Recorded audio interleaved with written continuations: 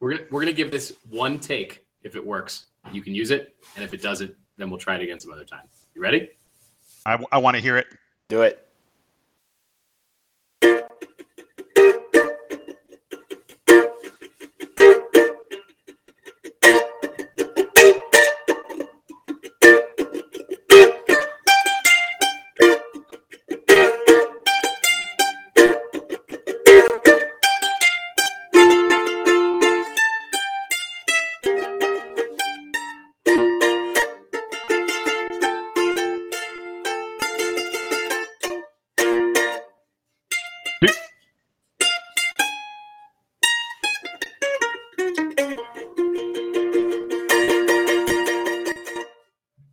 Yeah.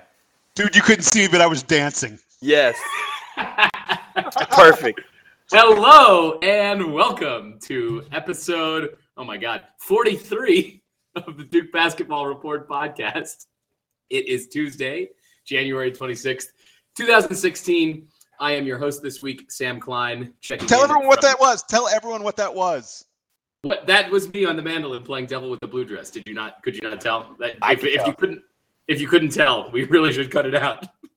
No. I mean, you need the people to know who had done that because I did not want to take. There's no way I'm going to take credit for that. That was brilliant, my friend. The streets know that I didn't do that. So there was only one person. So the best thing about me trying to put together the Duke songs on the mandolin is I've been taking lessons, and my instructor is a University of Kansas fan. He wears a lot of University of Kansas apparel, and I haven't brought it up to him yet that A, I'm a Duke fan, and that B, in addition to learning all the folk melodies that he's teaching me, that I'm also doing this on the side. So if you guys want to hear it's I'm a little bumblebee, I can also play that, but it's not as relevant to this show. You know what I mean? No. Hey, I want to say that was a great pick me up at a time when we need to be picked up. Well, let's we'll get into it. As I was trying to say, this is Sam Klein checking in from Denver.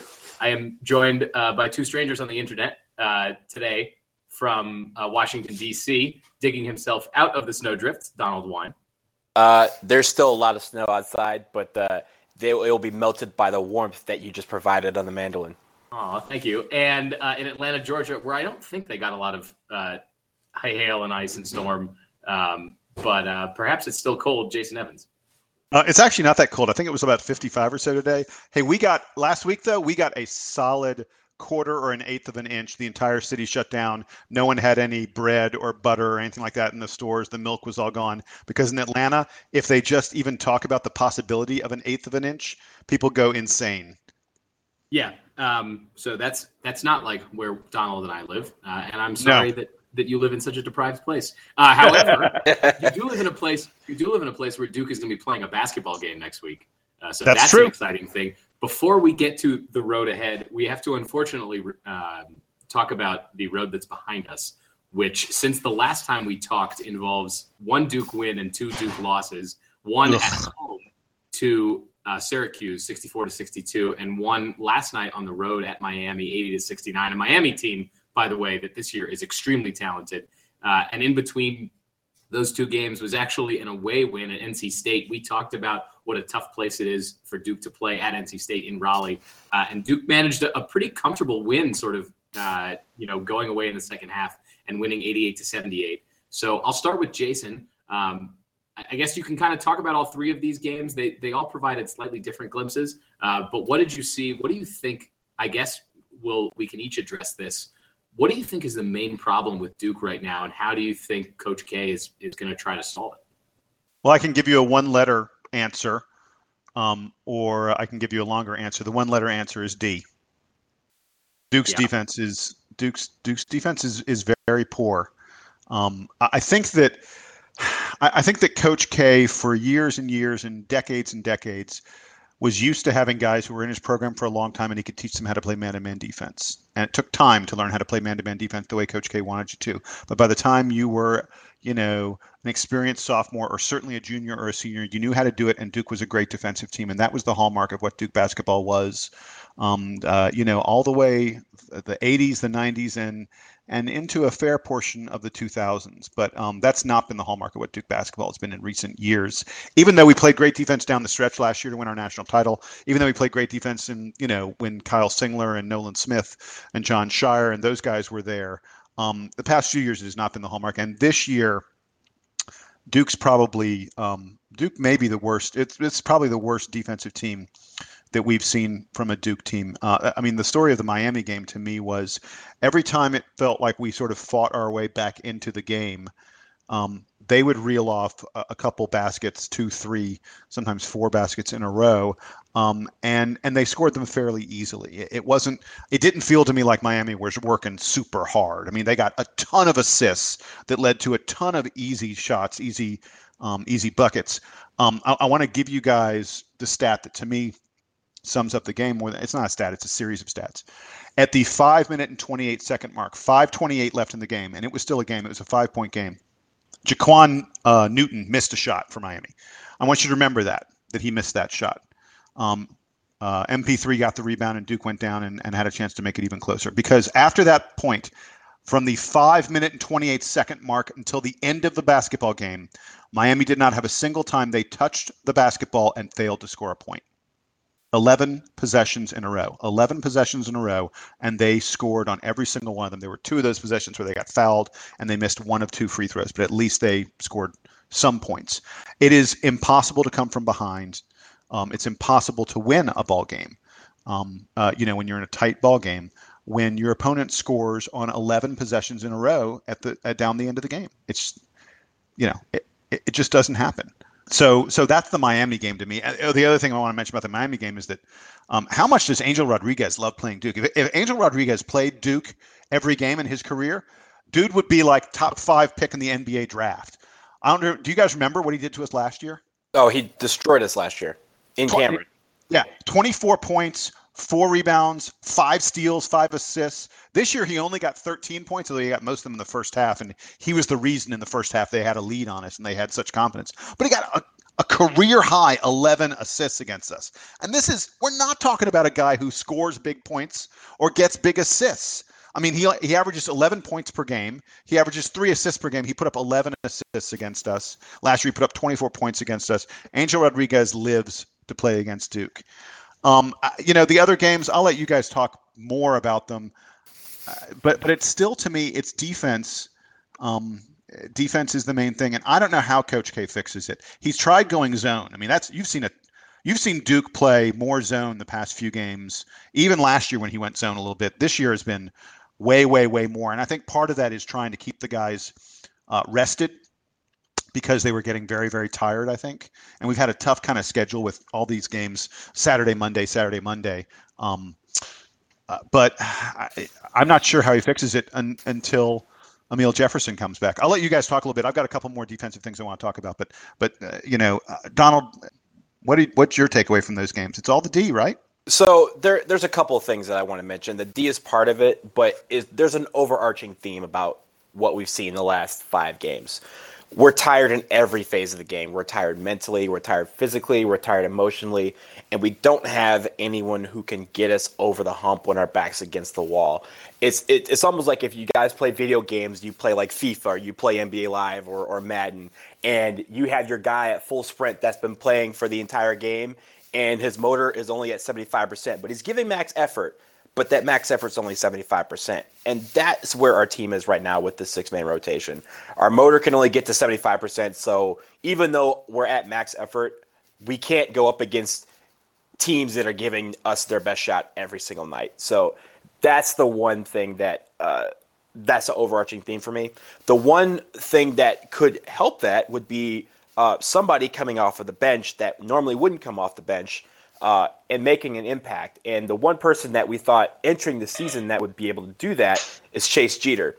I want to give you guys a stat that is probably the wildest stat I've seen in a long time. In conference play, Chase Jeter is getting called for 20 fouls per every 40 minutes he plays basketball. Oh, my God. His turnover rate when he's on the floor is 49%. What does that mean? That means every 3 plays, the odds are that Chase Jeter will in those 3 plays, foul someone, turn the ball over, and go back to the bench. That is incredible because you look at our guys or the minutes that they're playing, and we don't have anyone to back them up. Chase is supposed to be one of those guys that's going to keep us somewhat fresh until Emil Jefferson gets back. But if he can't stay in the ball game, I mean, there was one game, I think it was Syracuse. He fouled out. Was it Syracuse he fouled out with 6 fouls in like 3 minutes played? He can't, if he can't stay on the floor, then then this is going to continue. The fact that we're fatigued, the fact that we have guys playing pretty much the entire game, 5 or 6 players playing pretty much the entire game. We need to have somebody off that bench who can be capable and spell these guys when we need it, because otherwise, if we get into foul trouble or if they just get tired down the stretch, we won't have the legs to compete with anyone in the ACC that's giving it their best shot. Hey, Donald, really quick, let me jump in something on Chase Jeter. What people need to realize, this guy was a highly, highly touted recruit. Chase Jeter was the number 14 recruit in the country according to the recruiting service consensus index, which means they take a whole bunch of recruiting ratings and average them together. So, according to like everybody, number 14 in the country. I mean, usually that's a guy who's sort of going to challenge to be a one and done player. One and done, as far as Chase Jeter is concerned, means he plays 1 minute and then he's done for the game because he's so bad in that 1 minute. I feel for him. I mean, I want it to go better for him, not just for Duke, but for him as well. The kid had high expectations, but it's been incredibly frustrating. It's been a disaster so far. Well, there's a couple things here. First of all, Donald, that the video games are designed to be like real life. So when the guys are getting fatigued in the games, that's supposed to be what happens in real games. And as we've pointed out, we only really have 6 guys who are playing, and they're all playing. Most of them are playing over 30 minutes every game. So yeah, this fatigue is very real. And as you say, that the bench isn't really there to help without Jefferson, and with both Chase Jeter and Sean Obi not really being able to contribute much. I mean, Chase Jeter is basically like Ryan Kelly in his freshman year, where he'd come in for like 1 or 2 minutes a game, but it's not like he provided any useful minutes. The lucky thing is that we had 4 big men that year who were able to take all the minutes from him, and we didn't really need him until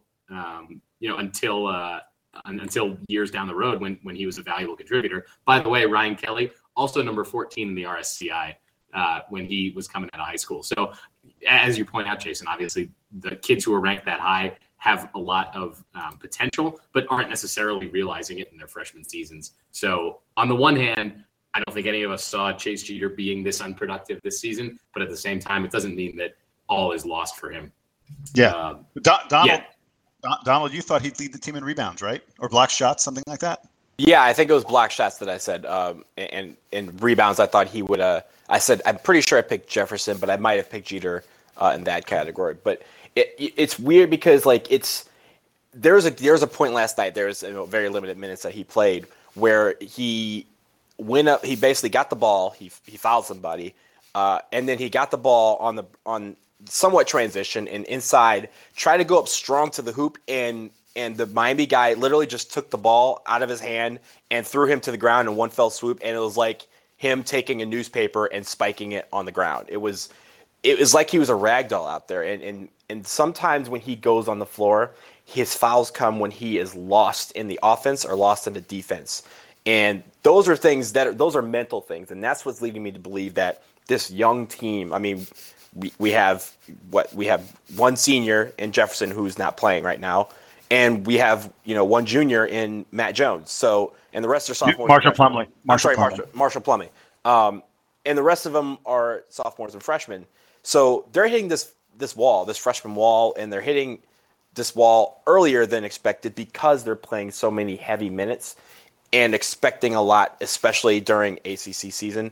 It's hard for him to get over that hump. And like I said earlier, somebody needs to be that person that can bring this team over the hump. And it might be Emil Jefferson, but at the same time, if it is, then we're really waiting for him to come back.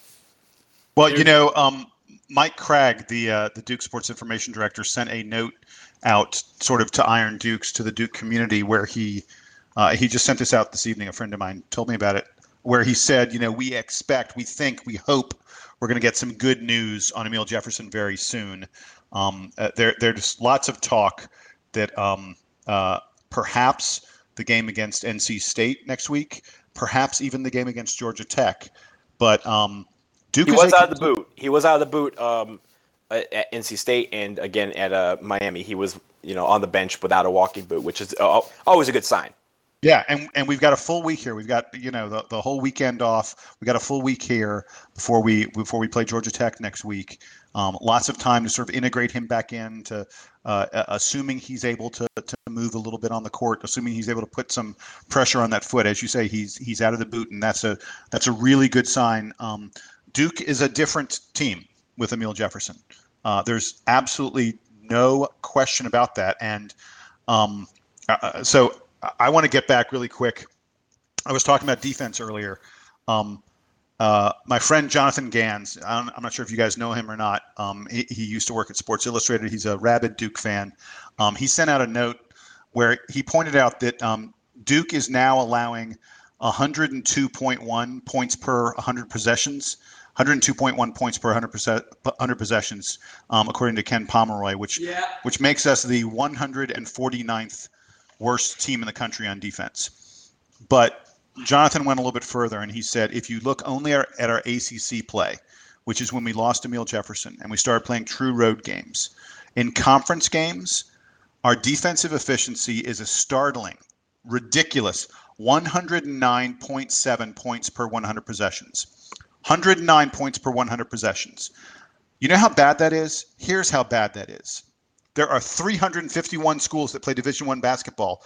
109.7 points per 100 possessions would rank us 297th out of 351 Division I teams. Is that bad?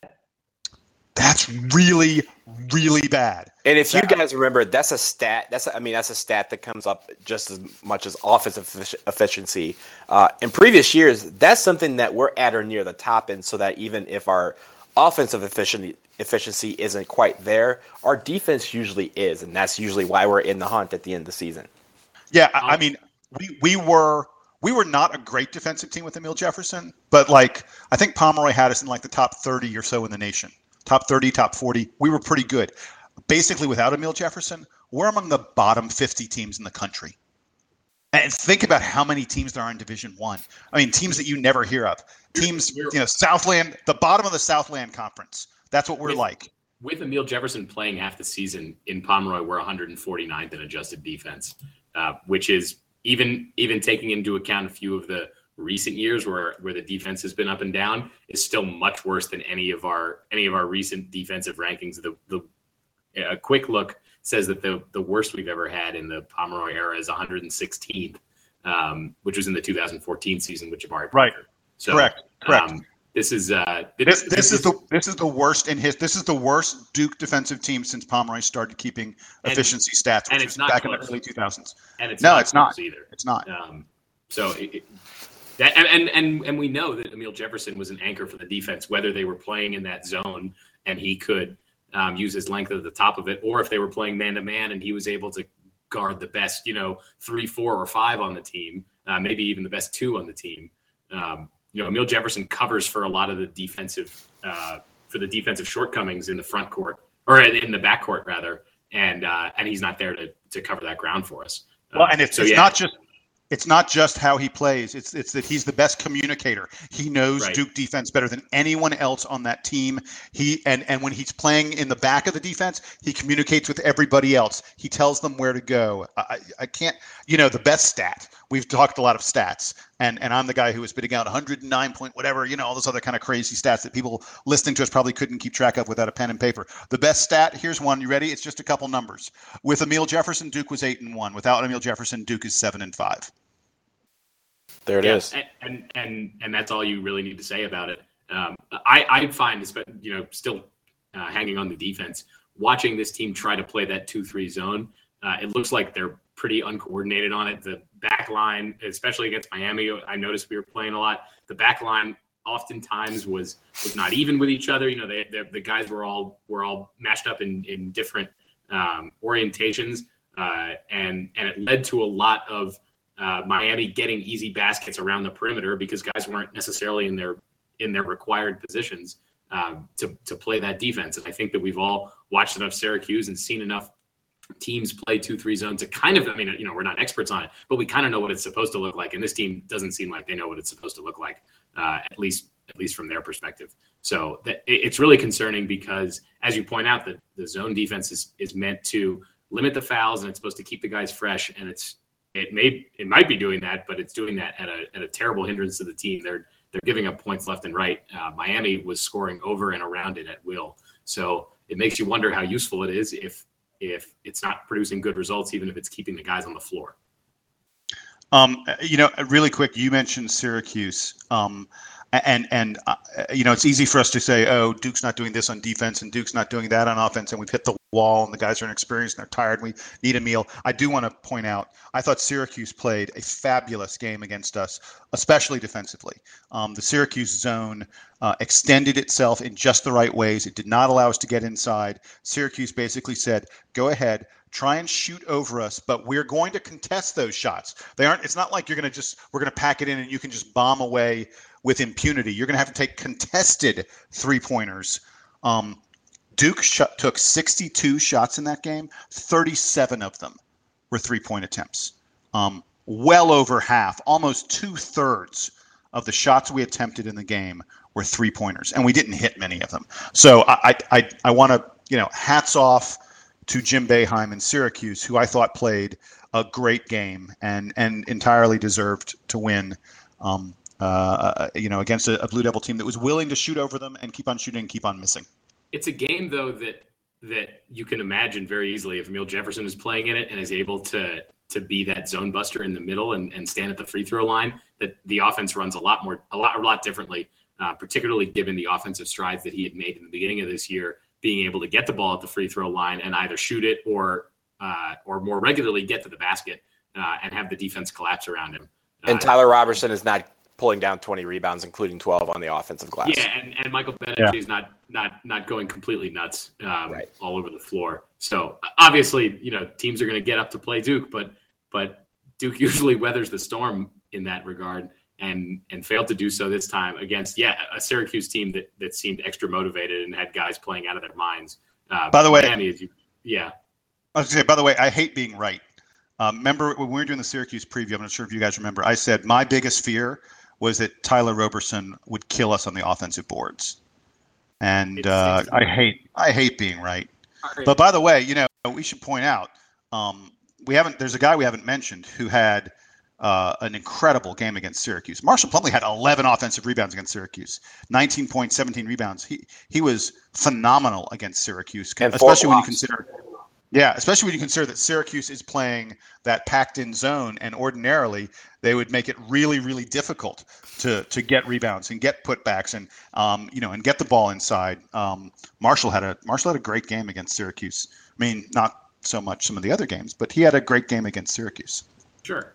All right, let's leave the games in the past. I know that we've unfortunately had to say that more often than not this year so far. This short calendar year to this date. But we'll look ahead. So Duke has 2 games coming up. They're none this weekend. They have their bye slot, if you will, this weekend. But next week they get Georgia Tech on the road. And I'll have Jason start the preview for that, although I know that Donald is attending the game. So why don't you guys each give us your thoughts on Georgia Tech? I'll start with Jason because I think you've seen them a few times this year. I have, and being from Atlanta, Georgia Tech is my hometown team, so I get a little more attention and coverage of them in the area than I do other ACC teams. Tech is just 1-5 in the ACC, and I don't think that record reflects the quality of the team. This is a fairly good Georgia Tech team, and they are especially good at home. The only game they've won thus far was at home, and it was against UVA. And let's not kid ourselves. Virginia is a fine basketball team, and Georgia Tech managed to beat them. Georgia Tech's other home games in the ACC, they played Virginia Tech. They lost by 1 in a game that could have gone either way, and they lost by 4 to a very good Louisville team. So, they've played tough games at home. They've lost 2 of them that were very, very close. I think they're definitely better than their record would indicate. Tech is a decent scoring team, not a great scoring team. They're one of these teams that grinds it out a lot.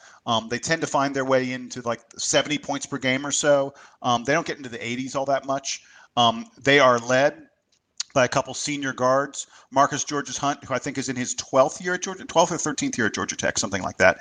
Averages about 16 points a game. He does a nice job getting into the lane, drawing fouls. He doesn't shoot a ton from the outside. Their outside shooting comes from another senior guard, Adam Smith, who gets about 14 points a game. Not to be confused with the Adam Smith who is an economist. This is the Adam Smith who is a college guard. Just, little economics joke there for you. So Adam Smith. I appreciated it, Jason. I was going to make the same joke if you had made me do the preview. Oh, good. Thank goodness someone else. Continue, sorry. That's the same sense of humor. So Adam Smith is their main outside shooter. They don't take a lot of outside shots other than Adam Smith, and he hits almost 45% of his threes. So you got to watch out for him. And then the place they go in the middle, their man in the middle is Charles Mitchell. Folks will remember him. He used to be at Maryland, and he transferred to Georgia Tech. He's another guy who's been in school for 15 years, it feels like. I mean, everyone on this Tech team has been around forever. Charles Mitchell averages a double-double, which is not easy to do. And then there are a lot of other guys for Tech because they're an incredibly deep team. I mean, this is probably the deepest team we'll play all year. They have 10 different guys who regularly get minutes. And I don't mean get 4, 5, 6 minutes. I mean, they have 10 guys who get 13 plus minutes a game. So Brian Gregory just keeps on putting guys in the game, trying to see who's doing well and who's going to carry him in this moment. And by the way, I mentioned Brian Gregory because this is a guy who's under tremendous pressure this season. In the offseason, and you never hear this kind of thing. In the offseason, the Georgia Tech athletic director came out and had a press conference where he said, boy, it was a really difficult decision. I wasn't sure, but I've decided to give Brian Gregory one more year. I think he deserves one more season. I mean, can you imagine? It wasn't usually if you're keeping a guy, Gregory's in his 5th season. He's never had a winning record. So you can see how there was some pressure to make a change. I mean, if you're keeping a guy, usually it's unqualified in terms of your endorsement of him. Yes, we know he's going to be fine and we have confidence in him. The AD came out and said, it was a really tough decision, but we decided to give him one more year. So there's a lot of pressure on Brian Gregory. He is clearly on the hot seat. And a lot of people think the only reason he stuck around for this 5th season is because Tech, he has a fairly decent contract. So Tech owes him something like $3 million more through 2018. And Georgia Tech is not a program that has a ton of money. They can't really afford to be buying out coaches and then paying big money for new coaches and stuff. And I think how many old basketball coaches are they? They're still paying Paul Hewitt, aren't they? Yeah, I think they're playing Paul Hewitt through 2040 or something like that. Yeah, no, you're right. He had one of the Bobby Bonilla type contracts, but it was also one of those contracts that was a 7-year contract that automatically added a year every single offseason in perpetuity. It was one of the I don't know who his agent is, but his agent is one of the greatest of all time for that contract. Well, they made the Final Four that year, and Hewitt was he was either in the last year of his contract or second to last year of his contract, and they made the Final Four, and Hewitt had Tech over a barrel, and he was there. Tech was going to give him whatever the heck he wanted, and then program went downhill. They fired him. They're still paying him, so they can't afford to get rid of Brian Gregory at the moment. But I just wanted to bring that up. I mean, this is a guy who every time Tech loses one of these close nail biter games, especially at home, Brian Gregory thinks, this is it for me. This is my career. So they're going to be geeked up if these guys want to sort of save Brian Gregory's career. And Gregory has not recruited all that well. And like I said, everyone's seniors. So even if they do okay this season, even if they finally manage to get a winning record, I think they will be in some trouble next year. They won't be all that good. But anyway, so that's my preview of Georgia Tech. A bunch of seniors. Not a great outside shooting team, decent scoring, but not a great scoring team. Maybe that'll be helpful for a Duke team that struggles on defense a little bit. But they're going to beat us by 15. Oh, Jesus. Don't say that. I'm sorry. I'm trying to be positive. Donald, why don't you give us your take? Well, first of all, as Jason and you guys said, I will actually be at the game on Tuesday. This will be my first time in the Thriller Dome. I've been to Atlanta dozens of times in my life, but never actually attended a game there. So I'm looking forward to that atmosphere. I hear that it has the potential of being one of the livelier atmospheres in the ACC, especially when Duke is in town. But having said that, the one thing that scares me, or the one thing that I'm concerned about, I won't say anything scares me, but the one thing that concerns me is the fact that Brian Gregory plays all these guys a lot of minutes, like 10. You said 10 players over 13 minutes, and of course we talked about it in the last segment. We like playing with only 6 players. Well, we have to play with only 6 players. So what is that going to mean? That means they're going to be sent, basically putting in their A team, their B team, their army switch, their battalion, however you want to call it, their lane shifts. But we are going to be rocking with our 6 players. Will we get tired? Will, Charles Mitchell, who is a monster, he's 270 pounds. Is he going to, can he wear down Plumlee to the point where we're putting in Chase Jeter or Sean Obi against him? That's what's going to remain to be seen. And with this week off, what I'm looking for as someone who's going to be in the stands is just a team that is ready to fight. They've been fighting this entire season, but one that's going to come out and really off the bat match the intensity that the crowd is going to be feeding against them.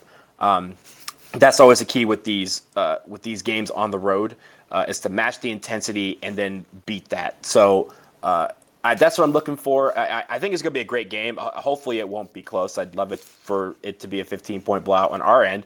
But if we get down to the wire where it starts to get kind of thick, will our players have the moxie to respond? They did that against NC State. Will they do that against Georgia Tech? That's the question. Yeah, I mean, you guys hit on all the things. I am curious to see how Duke defends those big 3 from Georgia Tech, as Jason mentioned. But ultimately, I agree. I think Duke should be able to beat this team pretty easily. I think that they don't. It's not like they possess such a diverse offense that Duke shouldn't be able to stop it, even with the defense as bad as it's been. You can have Brandon Ingram on the perimeter trying to disrupt Adam Smith and Georges Hunt, and we'll see. I think this team needs a game against a frankly easier opponent, which Georgia Tech. I mean, they're not the easiest opponent, but an easier opponent to try to get themselves righted again. They are ranked 60th in KenPom, so it's not like they're terrible. They're not Boston College or something.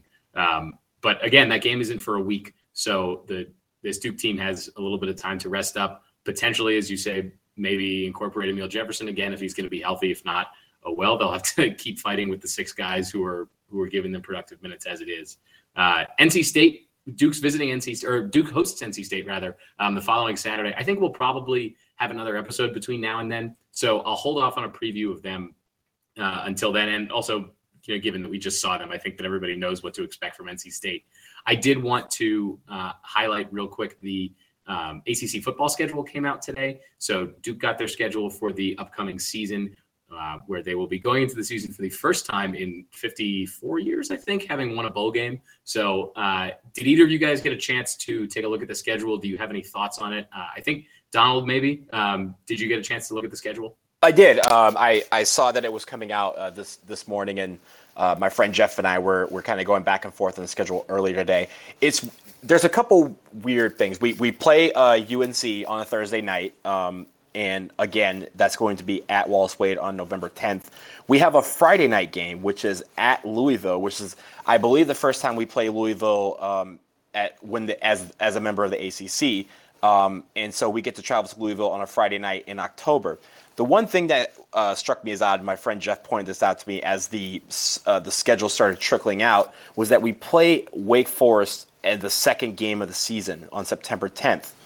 That game is usually the last game of the season. If you recall, we used to play UNC the last game of the season, and a few years back they switched it, out of concerns for one, our fan base not being local and having that game over the Thanksgiving break with the schedule shift, and two, the emphasis from I guess we'll say state legislators to have UNC NC State be that rivalry game over Thanksgiving weekend. So it's interesting to see that Wake Forest was the second game of the season and the first ACC opponent.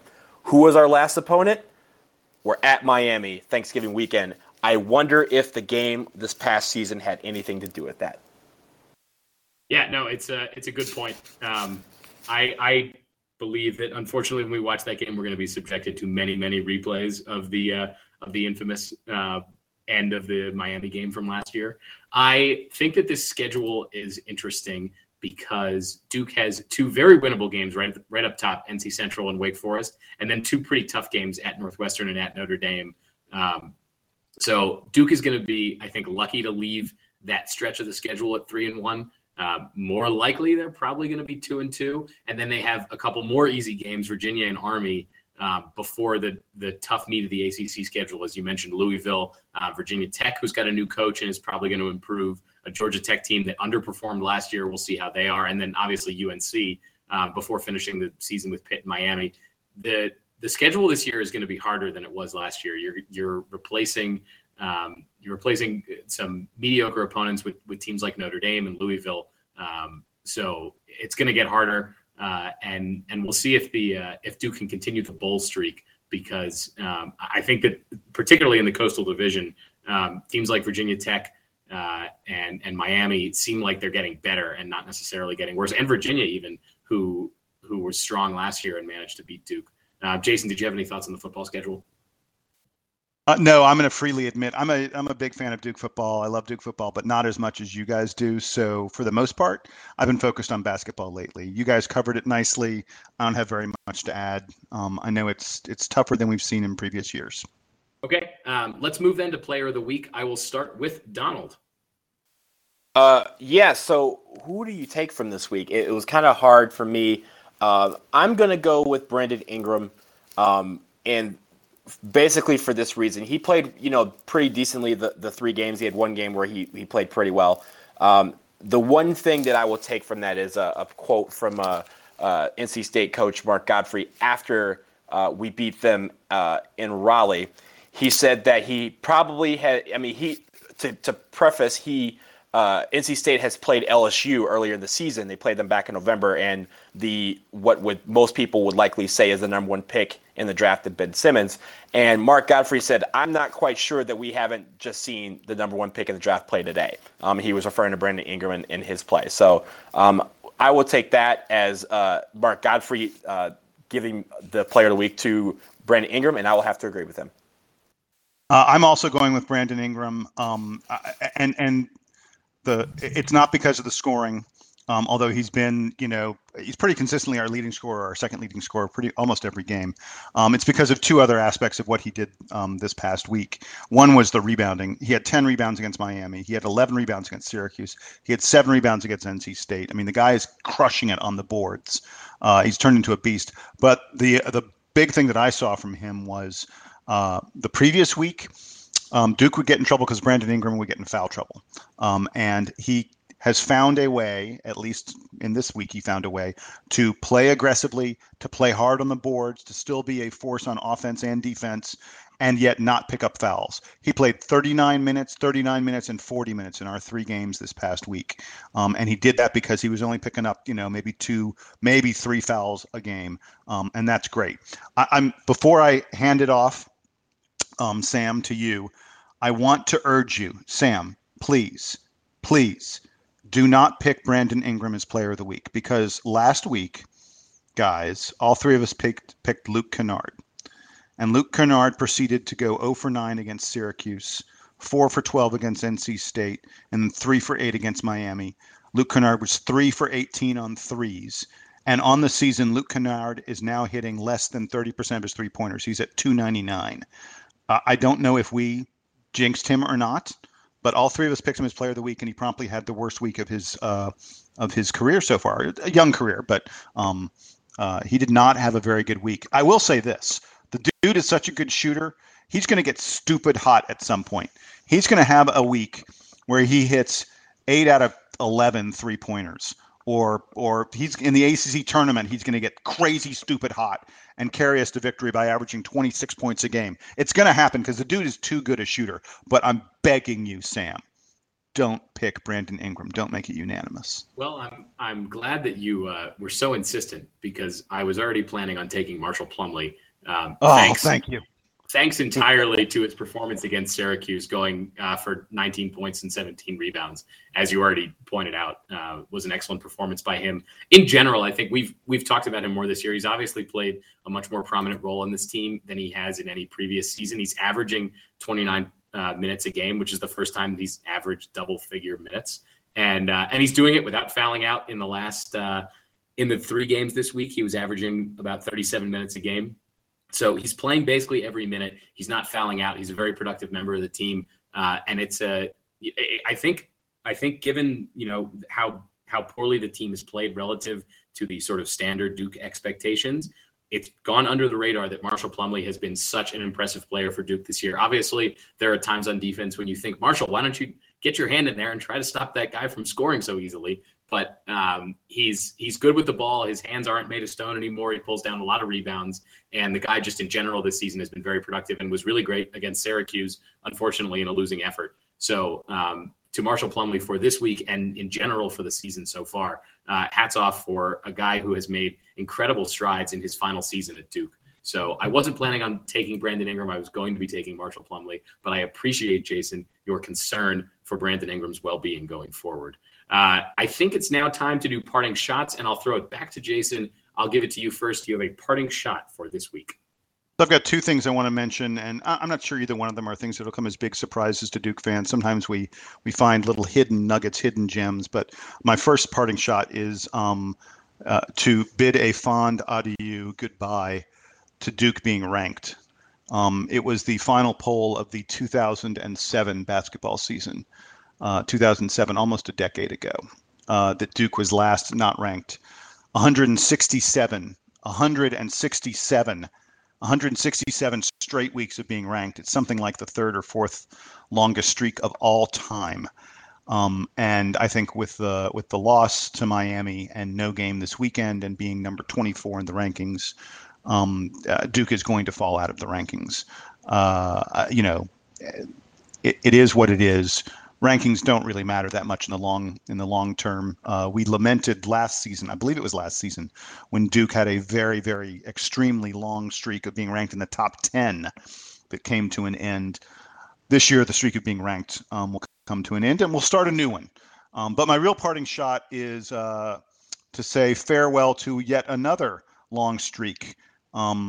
Ken Pomeroy, there's a note about this on the board. There's a thread, and I'm not sure how many folks bothered to read it. The thread is titled Duke and Savannah State. Have you guys read it? Do you know what I'm talking about? I have not. No, I haven't seen it. So you guys who are both moderators along with me on the forums don't read every thread. There's a thread titled Duke and Savannah State that points out that Ken Pomeroy keeps track, because Ken Pomeroy keeps track of the most absurd, weird, bizarre things on the planet. He keeps track of teams that have gone the longest not losing on the same day. Now I want you to think about that for a second. A heck of a lot of teams, almost everybody plays on Saturday. Let me cut you off and say that I actually have read this thread. Now that you're talking about it, I now know what you're talking about, and yes, I have read this. But continue. There you go. So because almost everyone plays on Saturday, and most teams play Tuesday, Wednesday, or Thursday, you tend to play the same day as every other team in the country many times during the season. So Ken Pomeroy decided to keep track of which teams had gone the longest, what pairing had gone the longest, not losing on the same day, and around the middle of last season, Duke and Savannah State, who hadn't lost on the same day since December 6th of 2008, almost 8 years ago. Duke and Savannah State became the current leaders of not losing on the same day. Well, on Monday, and it's ironic that it was a Monday because, most teams don't play on Monday. Mondays and Fridays are sort of kind of off days for college basketball. If it was a Saturday, it'd be more normal. But on Monday, Duke lost to Miami and Savannah State lost to Norfolk. And now, Savannah State is just 7-11 on the season. So we've been doing most of the heavy lifting for them throughout the past 8 years. But the record, the streak of the longest time of 2 teams not losing on the same day, that too has come to an end as Duke and Savannah State both lost on Monday. So that's my parting shot. I feel like my parting shot this week was like the most geeky, nerdy, weird thing ever, but it'll be what it'll be. Yeah, I'm sorry for not reading the thread. You want me to get in double moderator trouble right now?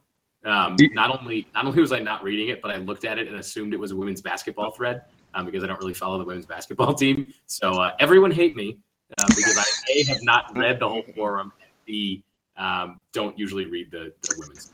All right, so I'm going to admit, by the way, that I had not read the thread until yesterday when, after we lost to Miami, I saw it pop up to the top of the list of posts of threads. And I was like, what's this one about?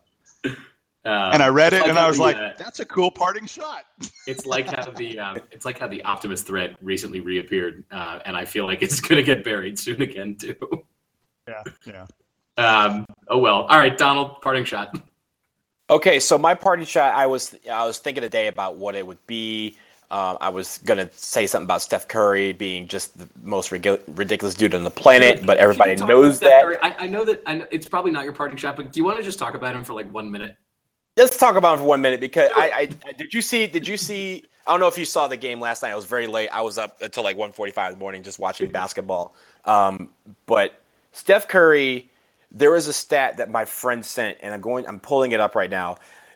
He leads the league in scoring by like 3.5 points a game, which in the NBA is a lot of points. That is with him sitting out 13 full fourth quarters. That is ridiculous. What? That's crazy. Lead the league in scoring, and he's played in every game but 2 so far. I think it's 43 games that he's played in. And he has sat out 13 full fourth quarters because they are just killing everybody. And it's just amazing. Like, he had 37 last night through 3 quarters, and the Warriors were up 40 on the Spurs, who's the second best team in the league by a long shot. And they just destroyed them. And in 3 quarters, he was like, cool, 37, done for the night. Let me park my butt on the bench and let the bench take over. And they did. It's not like there's a let off. It's amazing how he plays and how his team plays as a result. Well, and it's not just that they beat the Spurs by 40 points, like they thrashed them. The Spurs are ridiculously good. Like, the Spurs are historically good if it wasn't for the fact that the Warriors they're on their way to being the greatest regular season team in NBA history this year. The poor Spurs, the Spurs may only lose like 12 games all year, something like that. They may win 70. The Spurs could win 70 games, which would be a record, except the Warriors. The Warriors are going to win like 73 or 74 games. Last night's game was the best record between 2 teams this late in the season, because I think the Spurs only have 6 losses. And the Warriors have 4. The Warriors only have 4. So that's 10 losses between the 2 teams. They were a combined 78 and 10. That's just stupid. That's crazy. Yeah. Donald, I know you said that you were up late in the wee hours of the morning. How many times did you watch the Vine of Steph Curry evading Kawhi Leonard and hitting the 3 while like shifting to his right? I was watching that for about 30 minutes until after the game was over. NBA TV switched it to the end of the Hornets Kings game that went to double overtime, where DeMarcus Cousins had 56 points and the Hornets basically won and fouled out early in the second OT. But Josh Daniels of the Hornets had 8 threes in the game, including the game dagger to beat the Kings in double overtime. That was a ridiculous second overtime that I watched. So that's what kept me up until about 1:45 in the morning. Did you have a real parting shot? Yes. So my parting shot, I was thinking about that, and I was actually watching basketball again before we came on, before we started recording, and I just want to take you guys. I don't know if you guys got to see this. The end of the Wake Forest UVA game that I heard about happened this. a couple of this makes Duke's gone in 90 seconds or 50, whatever it is. The Maryland. This is like the Duke Maryland game a few years back. So with 28 seconds left, Wake Forest was up 70-63. They lost 72-71. It was and it wasn't like we just like Virginia came down and just hit all these shots and it was very smooth like it was in the Gone in 54 game that we had back in 2001. It started out with Malcolm Brogdon getting a rebound off of a missed free throw and then turning the ball over immediately. And then Wake Forest turned the ball over, and then UVA hits a 3. Then they make a foul. Then Wake Forest misses 2 free throws. They make it, and then UVA makes another 3. They foul again. Wake actually makes a free throw to make it 71-69, and Darius Thompson hits this ridiculous three-pointer from the wing that banked off of the side of the glass and went in with no time left. I was watching just the end of it because they switched over to it, and it was just kind of amazing to watch. And I was like, oh, I'm about to jump on and do this podcast after watching that. That is my parting shot. That was just an amazing stretch of basketball that everybody needs to see tonight. Or if tomorrow or whenever you're listening to this and you haven't seen it, just go to ESPN. The video is probably out, and you will be able to see the end of this game. It's crazy. 7 points in 21 seconds. That's they scored 8 points. It came from 7 points down in 21 seconds. That's ridiculous. Pretty good. My parting shot is only vaguely related to basketball. It involves the way that I watched the Duke Miami game, which was last night. So I had to be somewhere last night that's like not exactly near where I work or near where I live, and so I was like, all right, I gotta and I had to be there right at the end of the Miami game. So I was like, all right, I'll find like a bar or something to go watch in that neighborhood.